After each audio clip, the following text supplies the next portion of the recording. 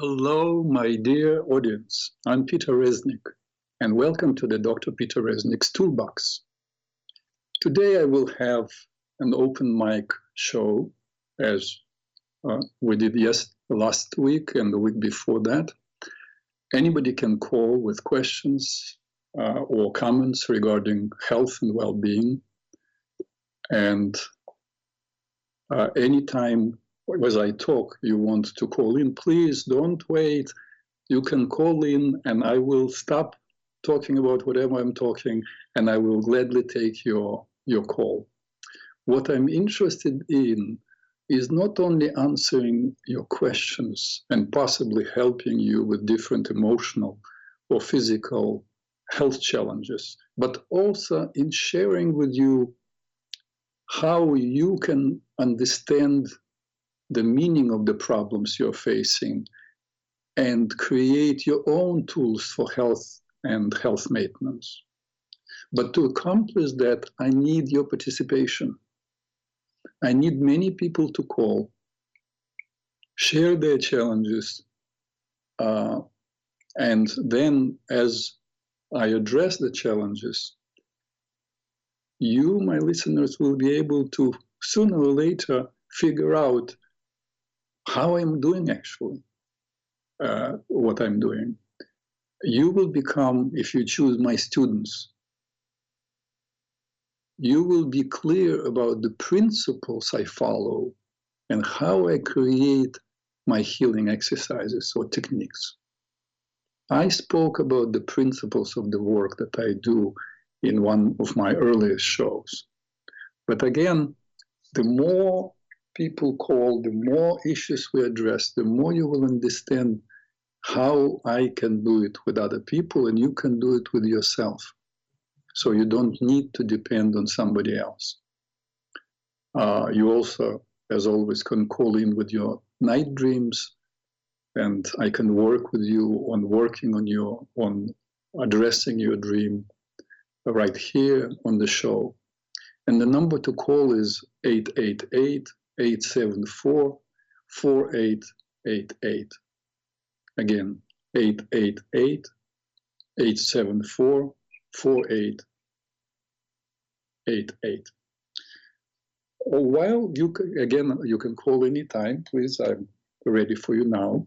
But while I'm waiting for your calls, I want to share with you a thought that came to me this morning when I was having breakfast. Until mid-40s of the last century, that is somewhere between 1940 and 1950, till that time, all mental health was focused on pathology.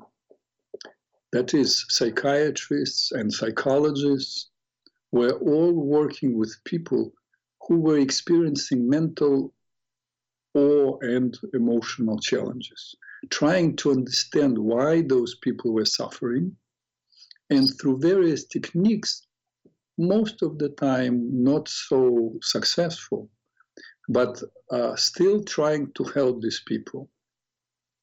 Then came Abraham Maslow and Carl Rogers. And they basically were founders of what is now known as humanistic psychology. What Abraham Maslow asked was not what's wrong with people, but what's right with people. He suggested not to focus on what does not work. He said, let's study people who are happy, who are productive, and see why they're happy rather than focus on only problems. And he created what is known as Maslow's hierarchy of needs, as he studied people who were well-adjusted, or what he would call later self-actualized. He was answering his own question: what made them? Whether it's environment, their education, their genes, what made them succeed where other people don't succeed? What helps them to cope well with situations where other people disintegrate? So let me tell you about the hierarchy of needs, because I printed it out here. The basic need is a physiological need for food, water, warmth, and rest. The next need is safety need, for security and safety. Then the need for belonging and love, for intimate relationships and friendships. Then esteem needs, a need for feeling that one accomplishes something, that there is meaning to his or her activity. And then finally, self-actualization, achieving one's full potential, including creative activities. In fact, in one of his books, he wrote, let me try to remember, the core tendency of one's personality is actualization of one's full potentials. The closer one is to actualizing one's potentials, the more happy and fulfilled a person will feel. So the reason I'm telling you this, all this came to my mind when I was having breakfast. So I had this thought. So far, I've been either giving you talks on various subjects or inviting you to share with challenges. And I would try to help you out to address the challenges, whether physical or mental or emotional. And still, I welcome you calling and sharing with your problems, and I will gladly work on them. But my idea today was to start a new chapter, yet another chapter in our work together or in our communication together. And that is, I would like those of you, my dear listeners, who faced challenges, whether it's stressful environment, problems in a relationship, some physical challenges, and overcame them successfully. I would like to invite you to call in and tell your story. Let's create some kind of a boundary, and let's say, if you want to share a story, please, I will not police you, but you decide that you will take 10, 15 minutes the most to tell your story. So there would be time for other people to talk. But it would be wonderful if you could, and maybe you're not ready right now. I just came up with this idea. So if you're not ready, maybe you can make notes, and next time you call, if you're not comfortable calling and speaking, you can make notes or write down really what you want to share and read it to us. But it would be wonderful for us to know, and I think for all my listeners, to know how you people are dealing, or how you've dealt with challenges on your own. What made it work for you? I think it would be wonderful.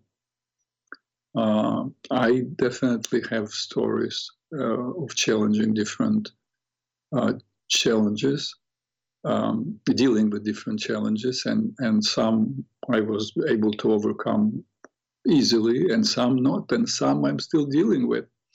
So, but it would be nice, like Maslow suggested, to learn what does work from you, my dear audience.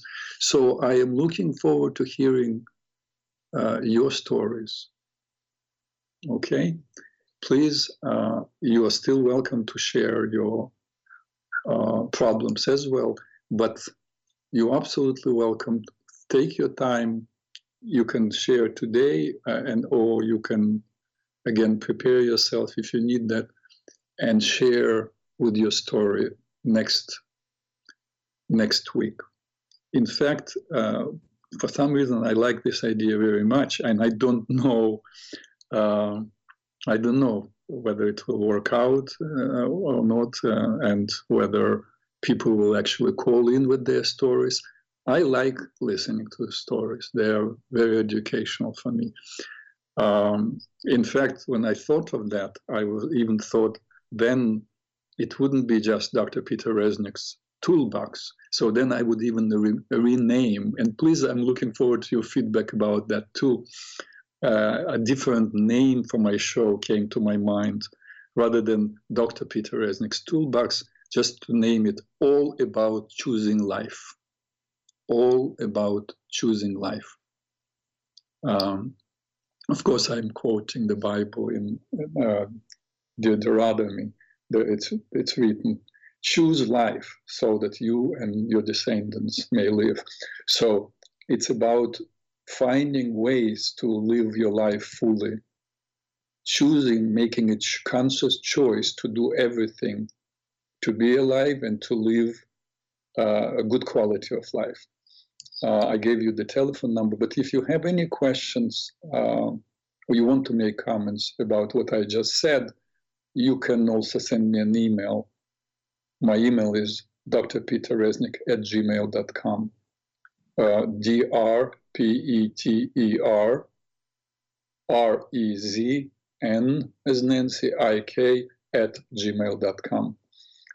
Please send your emails, but like within one page, not many pages, please, because I received, I think I shared with you some emails that would be 6-7 pages, and that's a little too much work for me, because by the end of the day I get many emails, and I love it. I welcome them. So please do write. I don't hear any callers. I don't see anyone calling in. So, well, I will keep talking till I hear from you. Last week, I started talking to you, and I didn't start, I continued talking to you about the fifth pillar of the 6 pillars of well-being, the pillar named conscious attitudes and character traits. And I believe we focused on one of the aspects of apathy called laziness. And I was about to start talking about another challenge that people have. And again, not everyone faces all these problems. You understand, yes? But many face. Altogether, so far, I have 13. And many people faced 2, 3, 4, 5 at the same time, which means a person may be judgmental, a person can be worried, a person can live in anger, and so on. And I spoke about all these characteristics or character traits. And we have only left to talk about vanity and denial. And I believe I told you that meanwhile, I discovered 3 more. And I ask also for your help to call in with your understanding how to deal with those problems. And that is impatience. What was it? I still didn't work on them. So it's just, I came up with this quite recently. Impatience, stubbornness, and it will come. I don't remember now which one. Anyway, for now, I will be talking about vanity. Vanity. I think I told you last time that much of our economy is built on vanity, on helping people to maintain the, quote, right image, as if there is such a thing. That's, I spoke about it in other shows. You cannot have the right or wrong image because you have your own unique image, and it displays your own uniqueness. But in this consumer-driven society, I think that the industry, many industries, promote this competition and promote the vanity. Think of the money that have been spent, that is spent every day on cosmetics, on trendy clothing, on better cars and even better cars, in the newest television and so on. Like many other excessive behaviors, vanity springs from insecurity. That's my opinion. We place our security in what others think of us. Oh, I think I got a caller. Mohammed from New York. Oh, I'm so happy. Please, here's Mohammed from New York. Mohammed, welcome. You're on the air. Good afternoon, Dr. Resnick. Thank you for the opportunity to share a little bit. Would you just repeat very briefly what you would like us to talk about in terms of our, maybe being successful or overcoming problems? Yes. I'm so happy that you responded to it, Mohammed. So what I would like, in the past, I would ask people, share what is bothering you, and they would say, "Oh, I'm so angry with my sister. I am in trouble in my marriage." And I suggested that people call and share with some challenge that they dealt with in life and succeeded in overcoming it. And I think it's the best education for people. So if you would like to share something like that, we'll be happy to hear you, Mohammed. Okay. Dr. Resnick, as a child, right? Yeah. And as a very young person in life, coming up in poverty in this particular country, in many cases, we didn't have enough to eat. And, when you have, say, more than 5 or 6 people in the family sometimes, and I'll just say this, I'm a psychotherapist now, sometimes you don't get enough emotional support and nurturance to make you halfway healthy. And I know you know all about the set of ego function. So when you go to school sometime hungry, you didn't get enough emotional support and nurturance, and you it's very, that psychological function called thought processes. You're not able to really focus, concentrate, and solve problems. So you fall behind with your learning. And then myself, as a result of that, I thought something was wrong with me in terms of being dumb or unintelligent and things like that.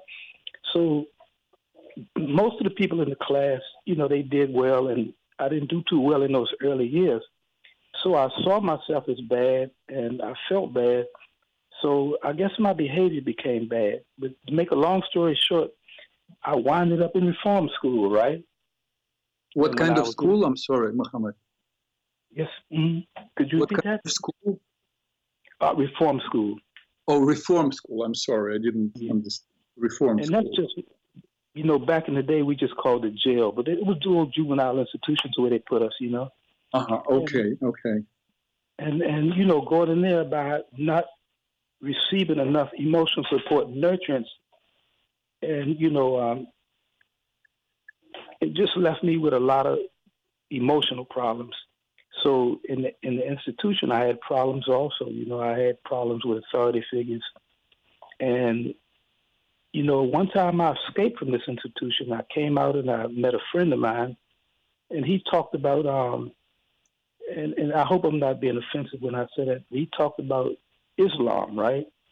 And talked about the history of a lot of people in the Western Hemisphere and how during, us coming from our homes and being in America, South America, and the Caribbean, we didn't really know who we were.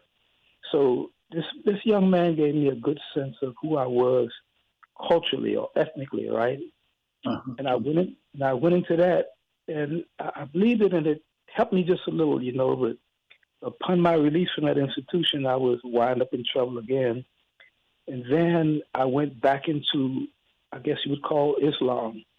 And, I started saying my prayers, I fast during Ramadan.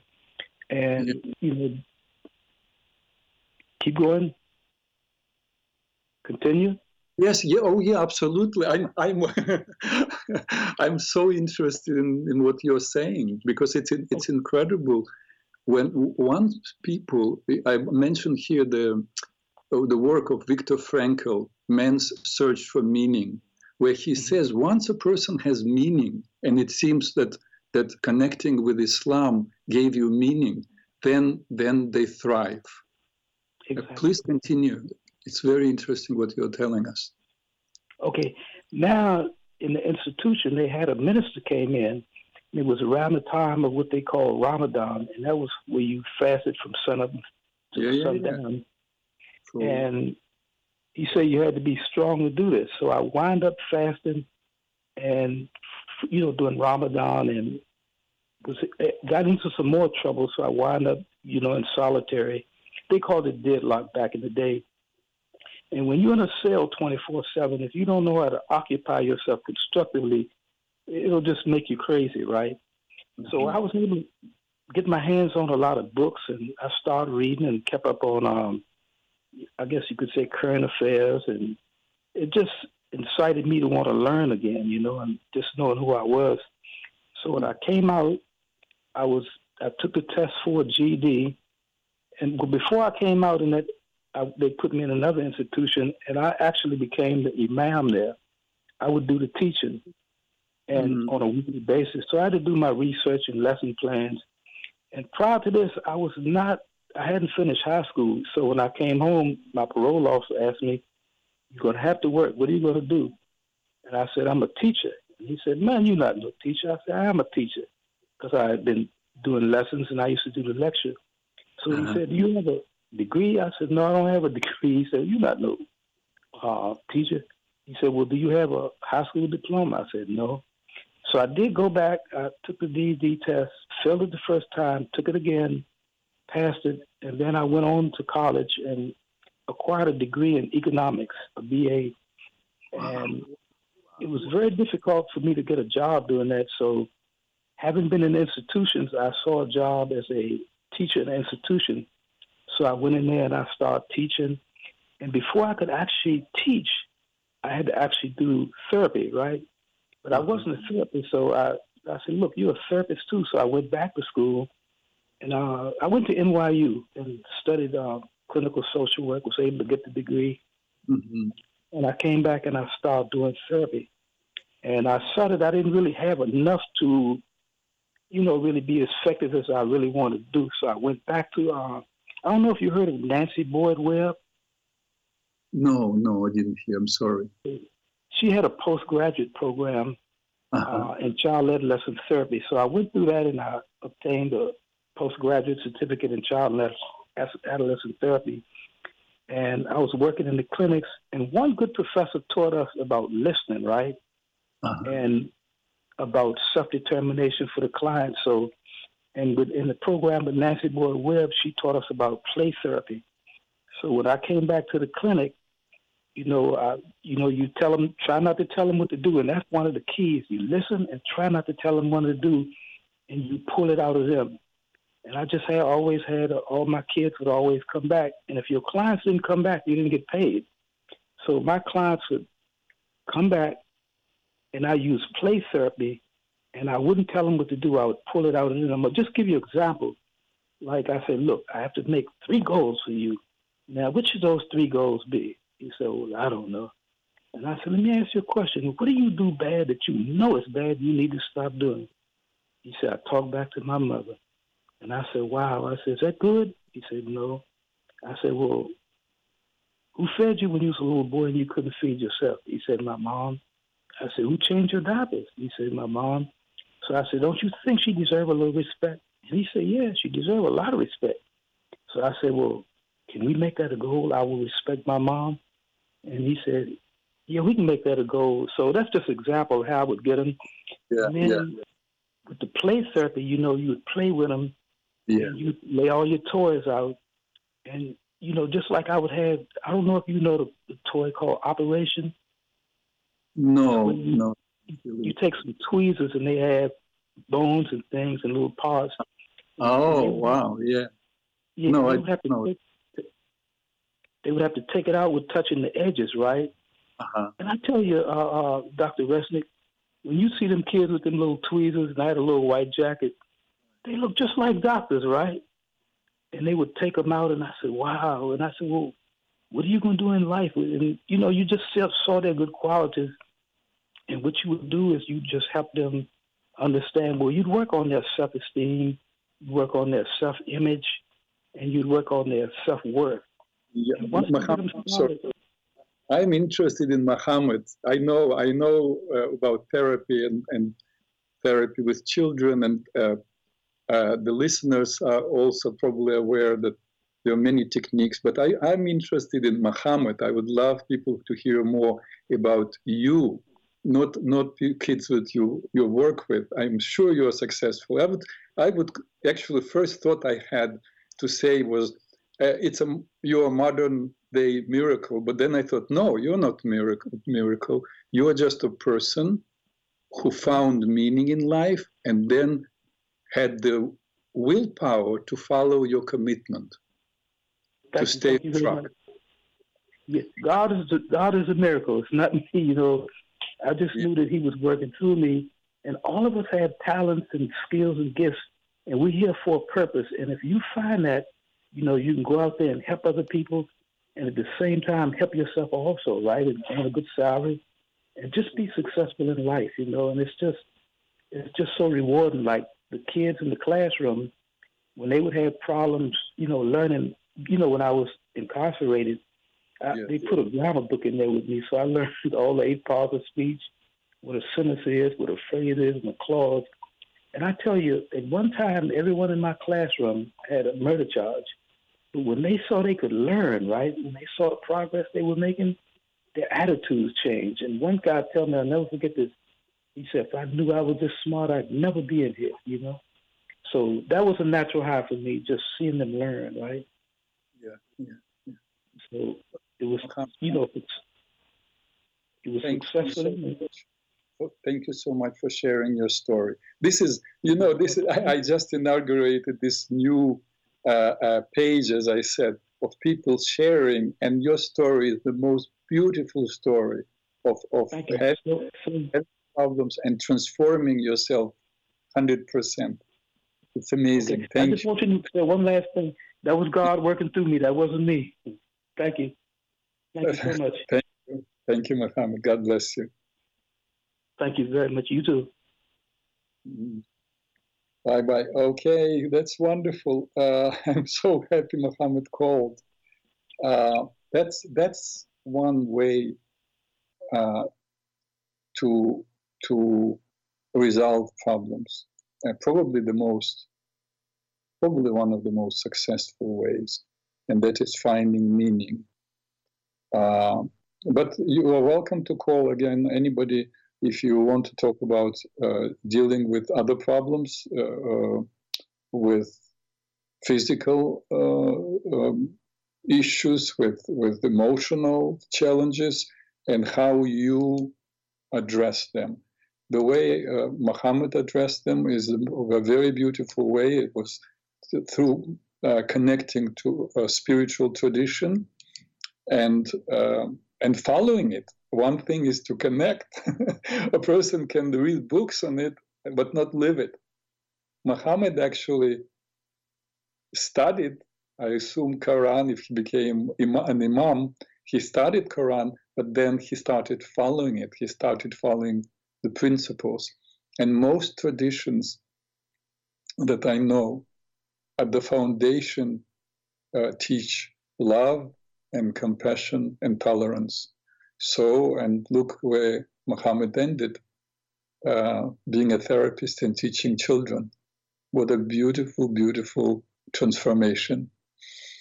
Okay, while we are waiting for the next caller, I will continue talking about, wonderful, we have Ileana from New York.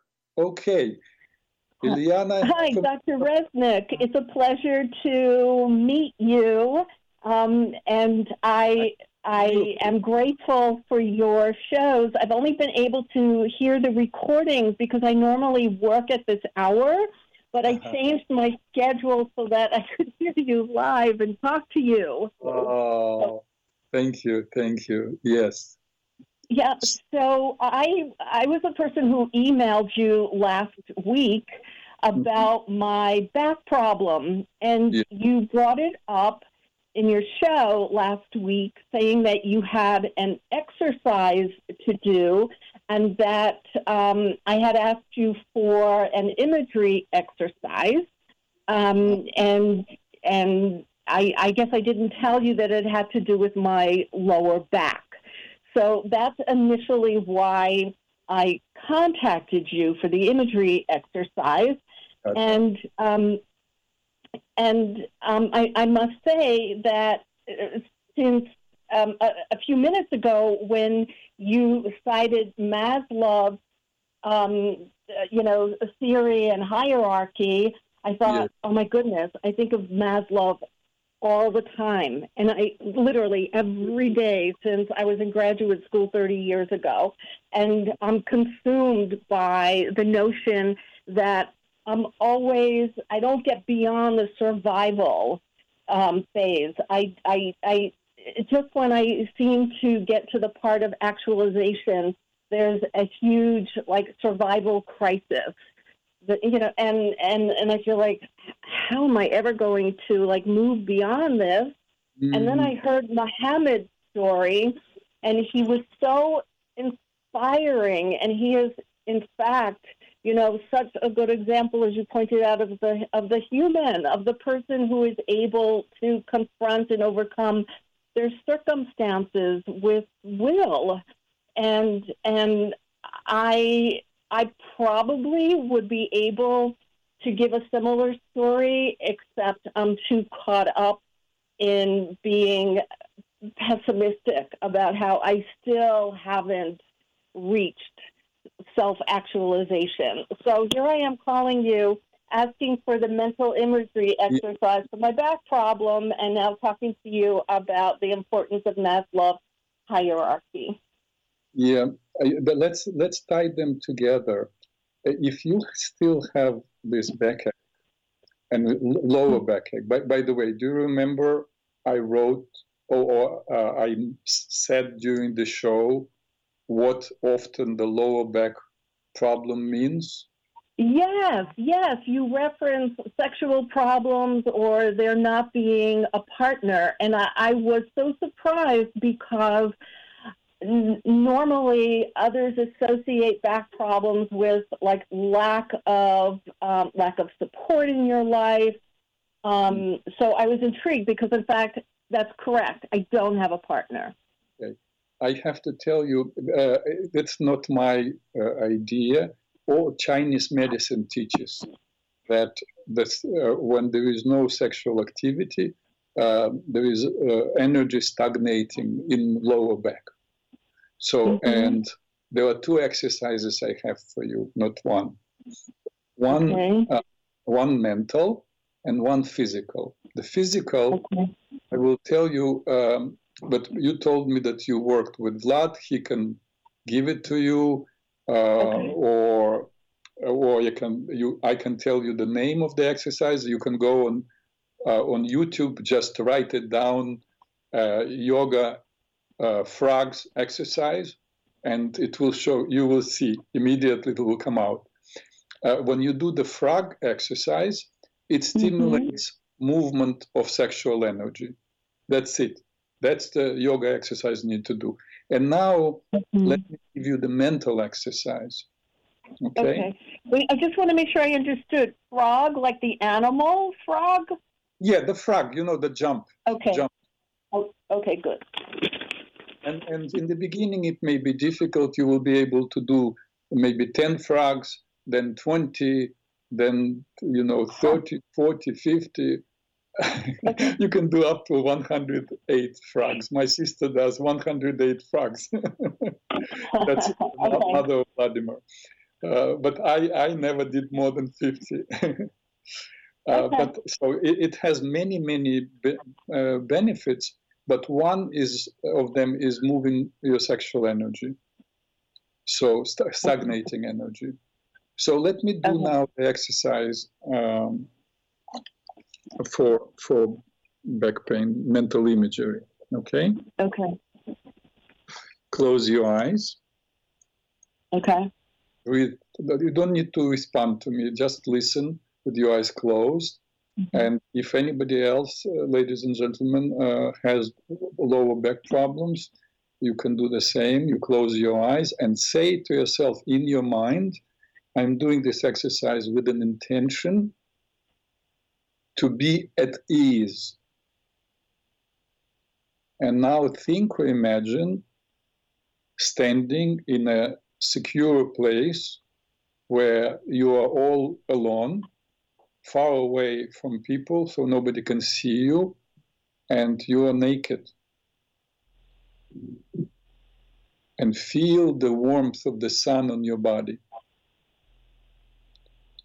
Now, with your right hand, see or imagine yourself reaching for the sun and taking one beam of sun and putting it like a belt around your waist. Reach for another beam of sun and put another belt. Another one, create 9 circles of light, of sun, around your waist. Feel the warmth of the sun penetrating through the pores of your skin and melting away all the discomfort. Yes, so then breathe out gently and think or imagine that this belt is still on you, but you find new clothes that is waiting for you and put it on. And now, skipping, walk away from that place, come back in the room where you are now, and then open your eyes. Okay? You're with me? Yes. How did it feel? How did you do with the exercise? It feels good. I want to get up and move around to see if it makes a difference. Yes, because we said skipping.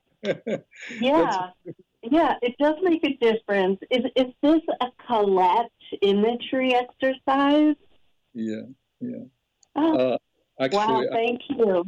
I hope you remember the details. Number 1 is you state the intention to be at ease, right? Write it down because people forget. Mm-hmm. Then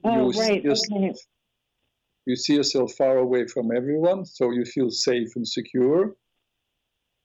Okay. And you're naked. Right. Okay. And you, one by one, you take 9 beams of light and make a belt of light and feel the light penetrating through the pores of your skin. By the way, what kind of clothes did you find? What kind of clothes? Oh, I put on a dress. How did the dress look? What was the dress like? It was flowing. Beautiful. What color was it? Oh, it was a light color. I didn't pay much attention to it other than the fact that it was long and flowing. Beautiful. You felt light in it, right? Yes. Yeah, beautiful. It means there was a take. It means it works. You need to do this exercise. You see, it's not supposed to take more than 45 seconds. It took that long. It took like a couple of minutes for me to do it because it was the first time. But when you do it on your own, it will take you 45 seconds. You do it 3 times a day for 1 week, and then call me and let me know how it is. Okay? Oh, okay. That's so great. How many times did you say to do it a week? 3 times a day. Oh, okay. I'm sorry. That's what I meant. 3 times a day. And when did you say you wanted feedback? In a week, you can call and let us know how you've done. Okay. Wow, thank you so much. You're very welcome. Much. I'm so glad I could hear you live. Thank you. Thanks for taking time. Bye-bye. All right, bye. Bye-bye. Okay, ladies and gentlemen, we continue talking about vanity. Unless somebody calls. I'm so happy that people are calling. So let me get back to where I was. By the way, one of the manifestations of vanity can be not just getting an extra or special dress and yet another dress or showing off. one of the manifestations of vanity may be shyness. We might worry so much about being accepted that we close in on ourselves to avoid contact with people. In fact, a couple of days ago, I spoke to a good friend of mine, and Mariana, and I helped her quit smoking through hypnosis a week ago, and she's telling everyone how easy it was, and she was so happy. But we did it 6 months ago, and the other day we were talking about why she's such an intelligent person, why she started to smoke in the first place. And she said, because she was shy. She was uncomfortable with people. When she was a teenager, she was uncomfortable in the company of people. So for her to light up a cigarette was like to be part of the group. So, and I said, that's vanity. You made your body for decades pay a price for vanity, for you wanting to look good or to feel better, but the body is paying the price. You see, it's okay to feel not good. It's okay to feel shy. It's okay to come and say that you feel shy. But of course, a 17-year-old doesn't know this. So, but we understood that was the reason, that the cigarettes was a smokescreen, really covering shyness and insecurity. By the way, I would say that was vanity. When I was in my 20s, I remember actually starting discussions about art, and I was very interested in art and music, and I read a lot. Till recently, I read pretty much one book a week. And I'm 67 years old now, and I started to read really with desire, with thirst, with hunger from the age of 10. Once I discovered science fiction, and then I, of course, migrated to literature, real novels of Russian great writers, and then French writers, and so on. And then I got a degree actually in linguistics. I think I shared with you, maybe audience, that I was not a psychologist or social work. That's the American job that I'm doing in my education. But in the Soviet Union, back in Ukraine, I received an advanced degree from university in linguistics, and I taught literature in high school. But that's a diversion from our subject. We know. So I want to say that, so I was well read by the age of 24, and I started these discussions on the subjects. And that was definitely vanity. That was all showing off. That was now, and not now, maybe at the age of 34, 35, I was examining my life. That is 10 years later, I realized that when I had all these discussions and initiated debates, it was all vanity. It was not an attempt to learn something from the other person. It was really to prove how smart I was. So that's pure vanity. And another form of vanity is gossip, for example, or boasting, stretching the truth.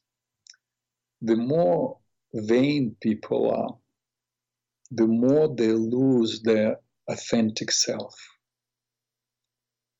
The more their appearance or lifestyle or interaction with people or even their value system become dependent.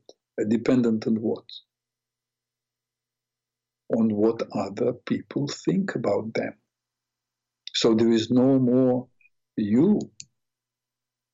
In my psychotherapy office in New York, I met people who spend their entire lives trying to fit, to impress, to be noticed, to prove.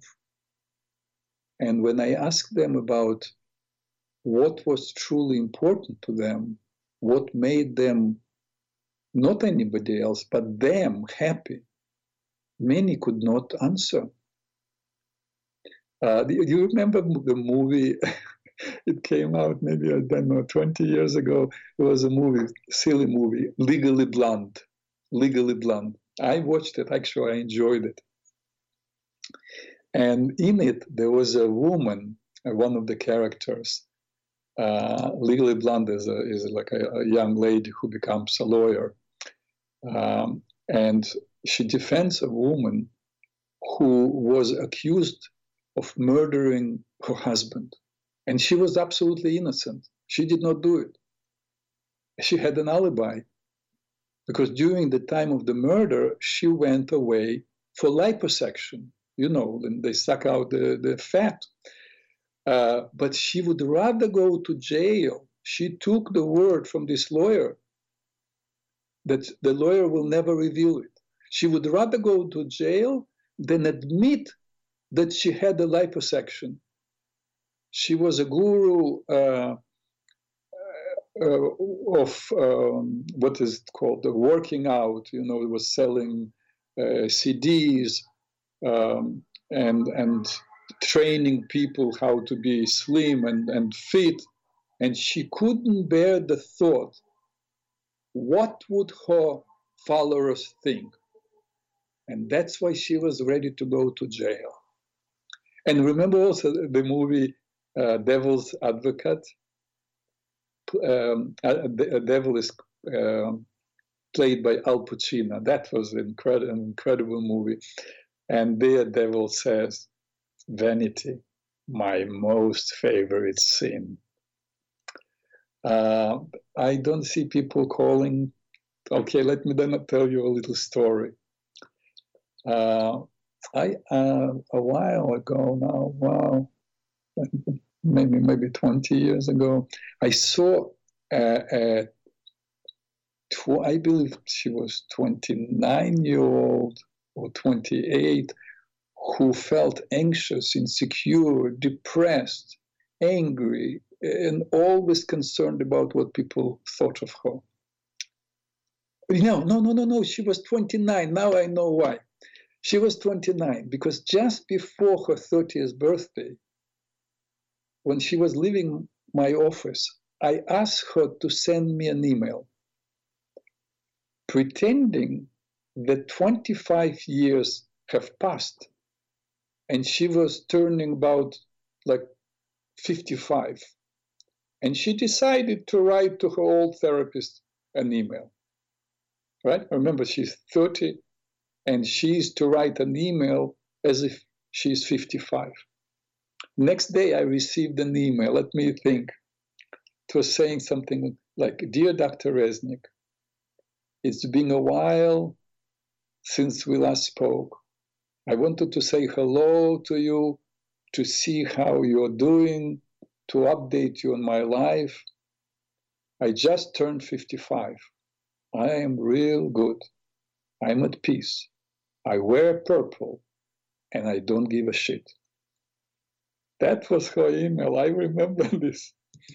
When she came to see me the following week, I asked her, "Do you really need to wait for 25 years to stop caring about what people think and start living?" "No, I don't," she said. And for the next session, she came wearing a beautiful golden Indian dress. You know, they sell, I don't know, in New York and I don't know in other cities, but on flea markets, they sell these beautiful Indian dresses. So she was wearing this beautiful dress. And it was the beginning of a big change in her attitude toward life. That's the story with this woman. That's the story of breaking away from being a slave of vanity, of being afraid of what people think about you. I understand we live in a community of people and we all care to some degree about how we look, what impact we have on others, how other people perceive us. But when this healthy awareness and consideration of others becomes the only focus or the only condition for our being, it becomes a jail. And it's willing and cooperative prisoners. So you can choose to feed vanity, and the more you feed it, the greater it becomes. The more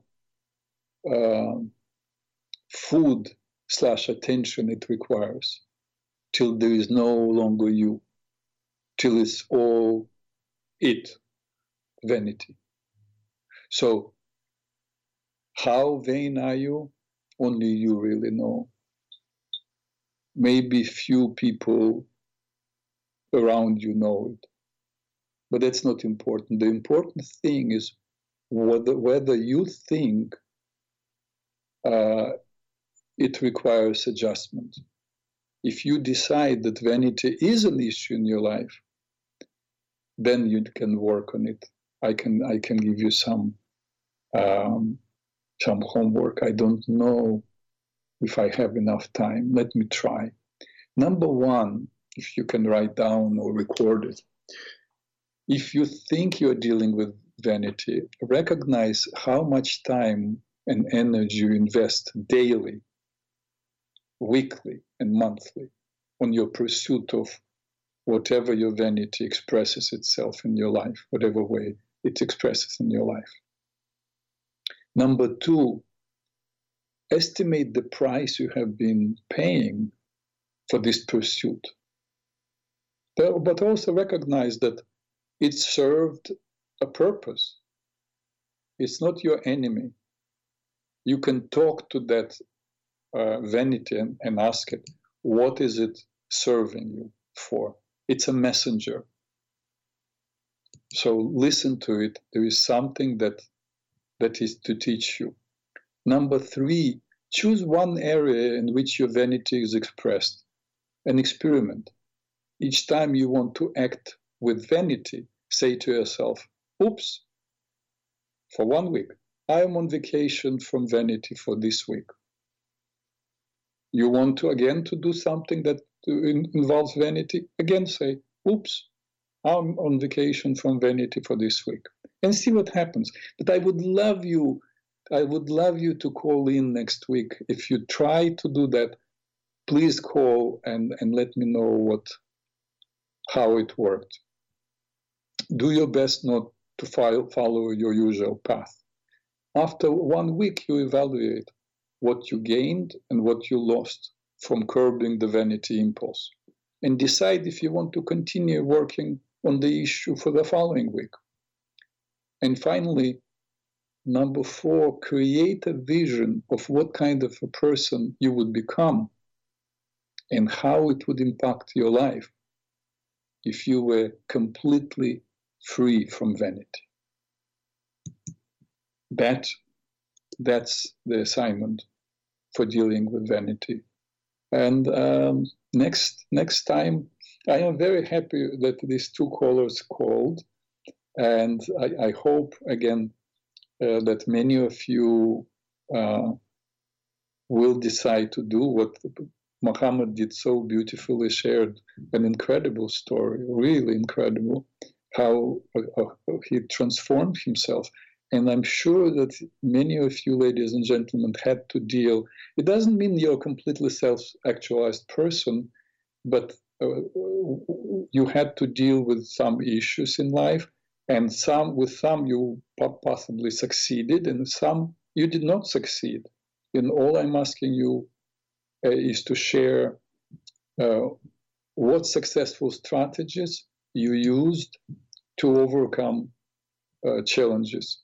And by the way, if there are challenges that you did not overcome, then you can also mention, and I will be happy and privileged to work with you here on the air.